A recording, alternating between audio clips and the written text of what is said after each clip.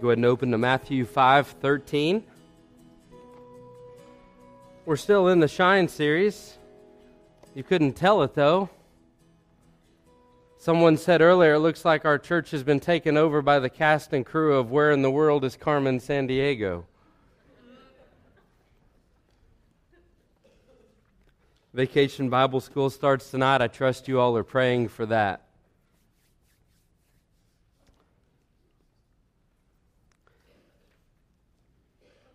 You know, sometimes when I am preparing and getting this sermon, like preparing a series of sermons, I know what I'm going to say, I know where the text is, I know the topic, but sometimes sometimes the title is tough.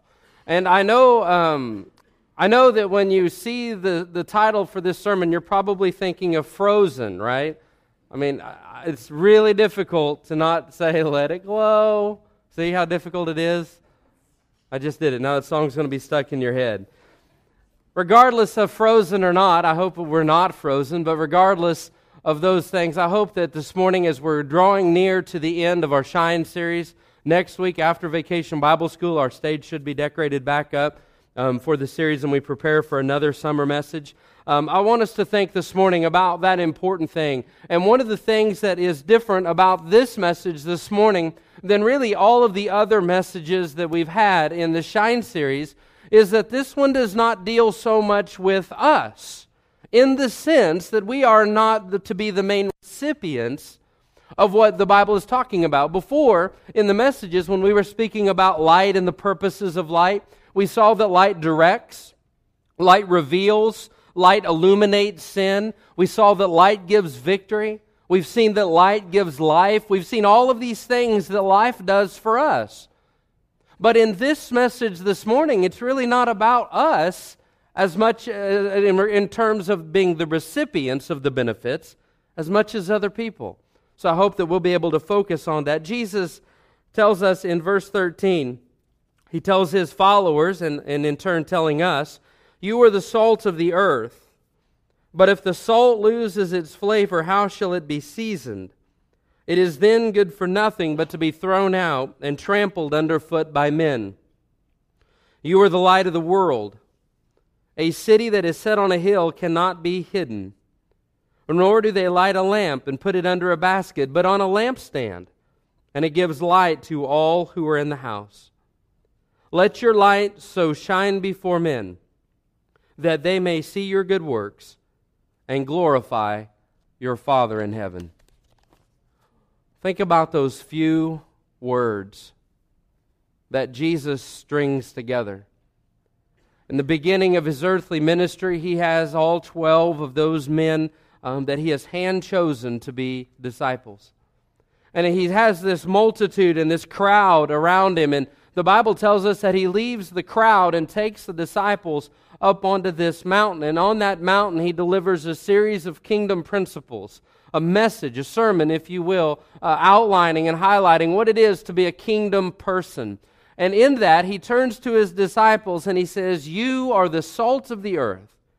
And then He goes on to say, "You are the light of the world." Now think about the weight of what Jesus has just said. I mean, think about for a moment the beauty of what Jesus just said. He turns to those men who in the beginning of their time with Him, early on in their journey with Him, very front end of their apprenticeship with Jesus, He turns to them, those 12, and says, "You are the light of the world." Not, "You will be the light of the world." Not, "You're going to become the light of the world." But He says emphatically to them, "You are, right now, at this moment in time, in the beginning of your walk with me, in the beginning of this journey, right now," He says, "you are the light of the world." Think about those words. Look at your own life for a minute and think about hearing those words, because those words were not just for those disciples. Those words were for each of us that would call ourselves followers of Jesus. Think of what an incredible responsibility that is. Think about that. Jesus turns to us and says, "You, Paul Yates, are the light of the world. You, Gloria Shank, are the light of the world. You, Sharon Minton, are the light of the world. What a tremendous responsibility is ours. That we would go through this world of darkness, that we would go into the shadows of this world, the scary, the uncertain shadows of this world, and be a light for Jesus. What a tremendous responsibility. What a glorious privilege we've been given. For Jesus to say, you are the light of the world. You know what makes this such a more beautiful picture than just Jesus turning to those 12 flawed men and saying, you're the light of the world? In John chapter 8, verse 12, Jesus says, I am the light of the world, speaking of himself. He says, I am the light of the world. That he not just would give us a great responsibility, but what a privilege to be able to be a light bearer, to be a reflection of Jesus. Friends, it's not just a responsibility that weighs on our shoulders and causes us to bow over with that weight of that responsibility, but it's a privilege that causes our heads to get a little more level and our shoulders to get back and our chest to get up. Not that we're anything special, but that we see our value. That Christ would say, just like me, while I'm in the world, you are the light of the world. In the book of Ephesians, the apostle is writing to the believers. And he says to them, you were once darkness. Not you were once in darkness, but you were once darkness. But now, he says to them, you are the light, you are light in the Lord. Jesus would take us who were darkness, walking in darkness, manifesting darkness, promoting darkness. He would take us who were bound and stuck in darkness. He would call us out of darkness, moral darkness, to His Son Jesus. He would save us, begin a new work in us, and then say, I want you, I'm calling you, I'm equipping you to be agents of light, who were once not in, but who were once darkness. What an awesome phrase. I hope that for every one of us as believers, those words, those of us that know we've trusted Christ as our Savior, that those words that you are the light of the world would mean something to us. That it would both be a responsibility, that it would both be a privilege, and in that it would be a beautiful string of words that Jesus put together for us, that it would both encourage us in our journey. I want you to see something about this light. First thing is this light is not manufactured. In this sanctuary, we manufacture light. If we want it to be lighter, we have two options. We can either put more lights in here or make it darker. And you see that for VBS, they're blacking out the windows. Not all of the paper has stayed up, but it'll be up this week. There are two ways we can increase the amount of light. One is to get more lights or to make it darker around us. Those principles that we think about are kind of similar in a sense to what Jesus is talking about, except what He is talking about, this light that is in us, is not something that is manufactured. If you think about it, nowhere in here does Jesus teach us how to make more light. He doesn't encourage them to be more bright. That's not what He's saying. We're going to get to that at the end, but there's nowhere in here is He speaking about us manufacturing light. This light is placed. This is what I love so much. That moment just a few weeks ago, Bria, when you trusted Christ as your Savior, that moment, the Bible says that God placed within you, placed within every one of us that are Savior, that are believers. He placed within us at that moment His Spirit. The very Spirit of God came to take up residence inside of us. Not just for the purpose of taking up residence inside of us, but for the purpose of working through and out of our lives for God's glorious purpose. That light that Jesus is speaking about, that light that He is saying those believers are, is anything that we do in our life as a result of that redemption in Jesus Christ. Let me put it like this, simply put, anything we do in life as a result of Christ, His Word, that manifests Him to the lost world. Anything that helps people be able to see Jesus Christ.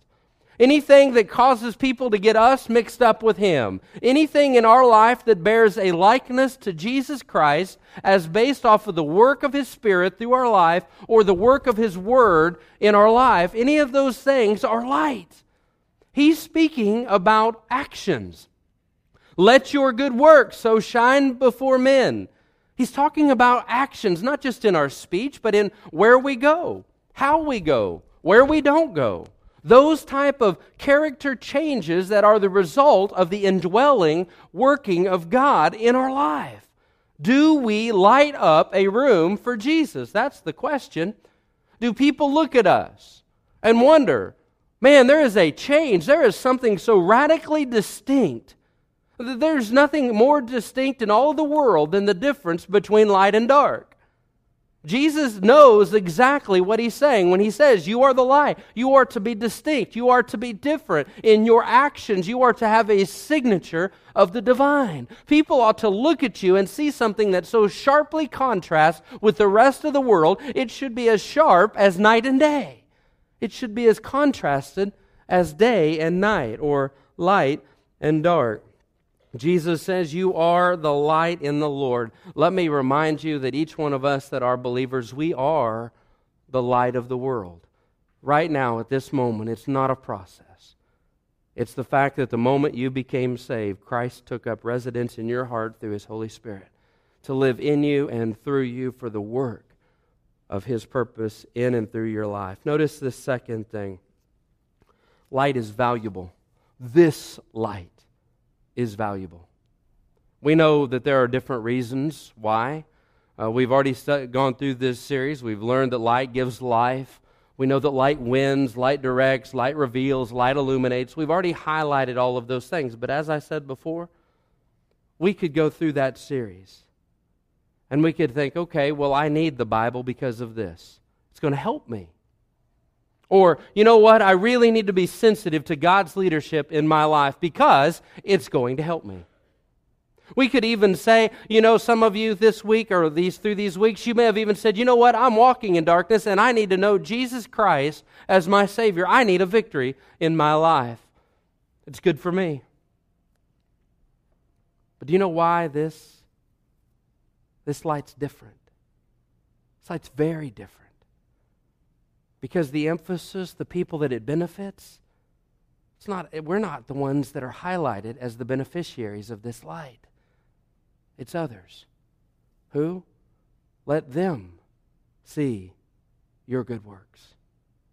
And do what? Glorify your Father in heaven. What does He say? No man lights a candle and puts it under a bushel. No. The song.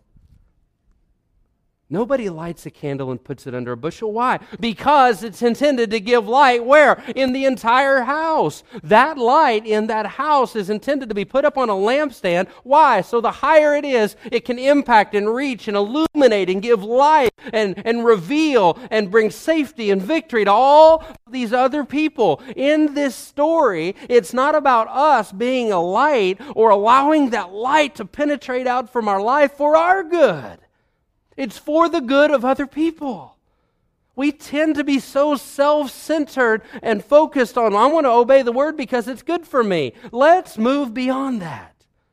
Let's get to a place in our Christian maturity where we study the Bible not just because we need it, but because I want to give a defense for the reason of why someone may ask me of the hope that's in me. I want to learn the Bible. I want to memorize the Bible. Why? Because it's not just about me. I want to share it with my children.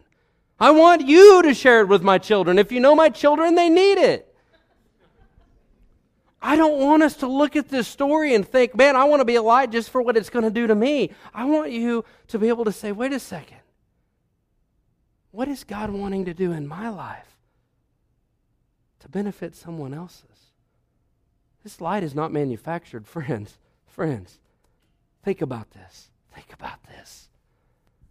This light, you and I, me and you, believers, what Jesus just said is huge, enormous. He just said that people can look at the way we live and turn around and glorify our Father. Wow. Guys, that is huge. This light can't be manufactured. It's either there or it's not. This light is valuable. Today, in here, I have an opportunity to be a light to other people. Today, when service is over, if we go to lunch or wherever we're at, I have an opportunity in that restaurant, going in the parking lot. I have an opportunity, a responsibility, a privilege to bear the likeness of my Savior. Why? So the people will look at me and say, what a great man he is? No, so that it'll go well through me and on up into Jesus Christ. You can actually, according to this, live your life in such a way that it radically impacts people's lives for eternity by doing life the way Jesus told us to do it. That's awesome. Notice this. Third one, please. Light is made to shine. Jesus says in verse 15, nor do they light a lamp and put it under a basket, but on a lampstand, and it gives light to all who are in the house. Let your light so shine before men, or let your light shine in this way before men, that they may see your good works and glorify your Father who is in heaven. I told you that we cannot manufacture this light. It's either in us or it's not. If we're a believer, it's in us. If we haven't yet trusted Christ, it's not within us. That's the truth of it from the Scriptures. That light is not, according to this, going to get brighter. It's not going to get dimmer on its own. This light is not stolen, suffocated, separated, or snuffed out. Think about this for a minute. It's not stolen, separated, snuffed out. It is there in our life. The only difference is in this story, and what is so challenging to me is even though this light will never go out because I will never lose my salvation, if my works didn't earn it, my bad works can't take it away. If my salvation is only upon grace and mercy of Jesus Christ that I didn't earn, it's not going to go anywhere. It is promised forever. I have eternal life that will never end with Jesus Christ. If I have that light, you know what makes it brighter? Not by me adding more fuel to it, not by me lighting another wick. Jesus said the way that it's to be seen, that light that is within each of us, is by not hindering it, not obstructing it. It's in here. We are the light, but he says nobody takes a lamp in the middle of their home and puts something over it to hide the light. What Jesus is saying is, you want to be bright? Stop hindering the light from working through your life. That's what he's saying. Now think about this for a minute. Let's put it all back in context. If we are the light, what is Jesus meaning when he says nobody lights a candle and puts a bushel basket over it? He's saying that there are things in our life that can cover up the light. What is that light again, going back to our earlier part of the message? That light is the manifestation, the evidence, the outworking of God in our life. Is it valuable? Oh, incredibly valuable to others. What Jesus is saying is that we, by no work of our own, have now become a vessel for Christ. We've been given a tremendous responsibility and a glorious privilege to bear the name of Jesus. And what Jesus is saying is the problem with that light is not that it gets extinguished, not that it becomes non-existent, but that it becomes ineffective. Because we cover it up. What are we covering up? The glorious manifestation of the outworking of God in our life. We're covering up that which has always been intended to be seen for the glory of God and the good of others. Let me ask you, why? Why? That's foolish. It's foolish to light a candle and cover it up with a basket. It's crazy. It doesn't make sense. Why light the candle if you're going to cover it up? Why would you and I? What would possibly be so great in our life? What would possibly be so troubling that we would say, Jesus, I don't want to look like you? What good thing has He done for us? What thing has He done that was so bad in our life that we would say, I don't want to look like Him? What promise has He given us that has yet to be true in our life?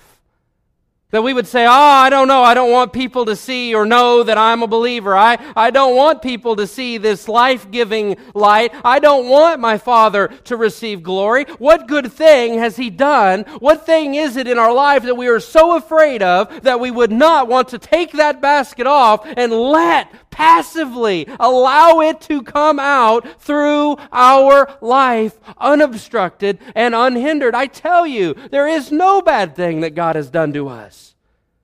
There is no promise that is untrue. There is no force that we should be so afraid of that we would say, I don't want people to see Jesus in me.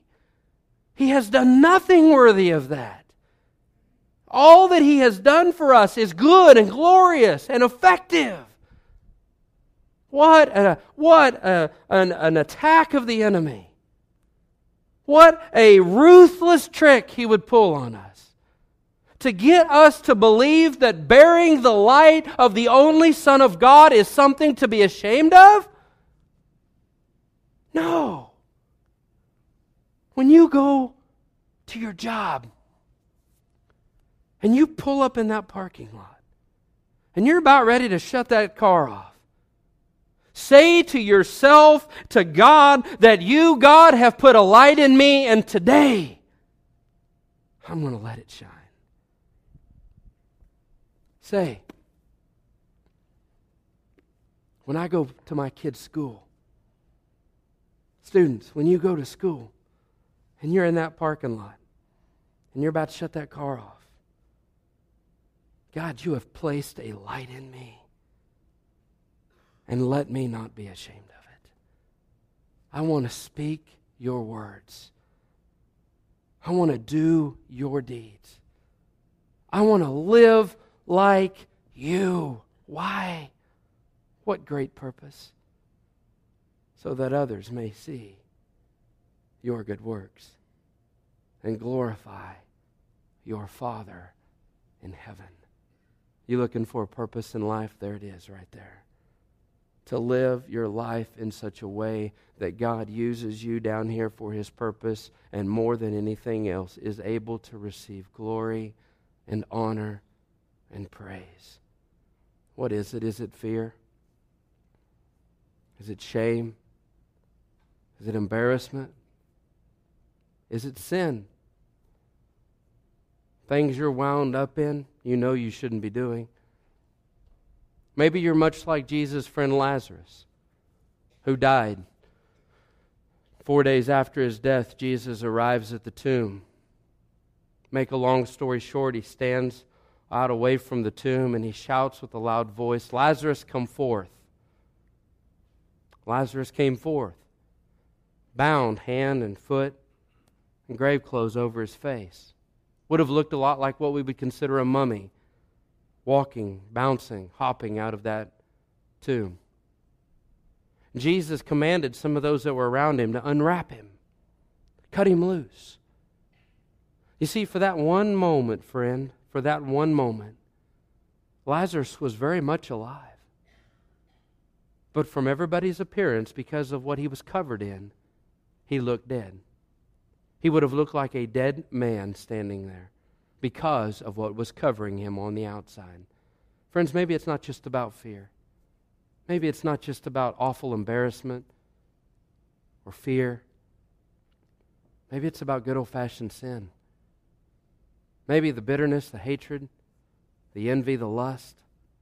Maybe the habits in your life are so obvious that it's not allowing that light of the glorious gospel to shine out through your life. Maybe people can't see Jesus in you because you're walking in darkness.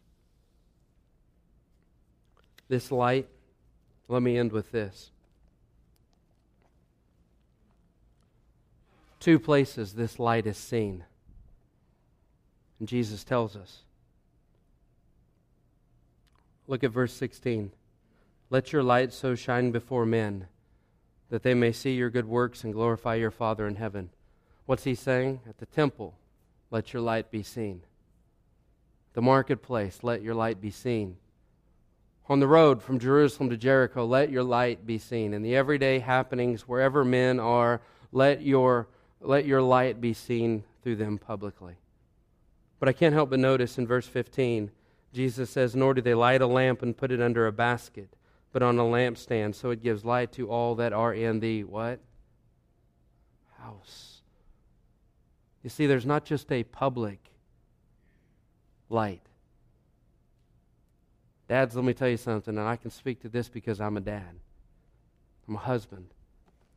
You want to know who I really am? You want to know the real Jamie? It happens in my house. That's when I'm the most real that I will ever be, is in my home. Fathers, mothers, you may be one thing out in public, but what are you in home? What are you in your job? You wear many different masks? Why go to the trouble of all those different masks, trying to remember which one to put on? Why not just wear one? Jesus Christ. What an awesome privilege for Jesus to look down and say, you are the light of the world. Friend, 2 questions today. One is, do you have light? Do you know Jesus Christ as your Savior? Have you ever had a very real saving encounter with Christ? If not, today's the day. He is calling, He is bidding you to come and trust Him as your personal Lord and Savior, to say, God, I've sinned and I know it. I own those sins. But today, God, I learned that you left heaven and came to the cross to pay my penalty for those sins. And today, it's 29th day of June, 2014. I trust Jesus completely with my soul and ask Him to forgive me of my sins and make me right with God. And He will. The moment that happens, you are the light of the world. Friends, maybe you are a light, but that light's not shining. The light's hiding under a bushel. Fear, shame, sin. Why would we do it? There's a difference between sinning and living in sin. We all sin, but there's no reason for us to live in sin. Today, would you be willing to say, God, I'm not shining. I'm not being a light for you. I've not really accepted this great privilege and responsibility. Today, God, I am. You know, God's the only one that can change hearts. Would you be willing to repent of those sins that are binding you up, holding you back? Lay them down before God, confess them to Him, allow Him to cleanse you of those, and get up and glow. Glow brighter than you've ever glowed before, because I assure you, this world is only getting darker and darker and darker.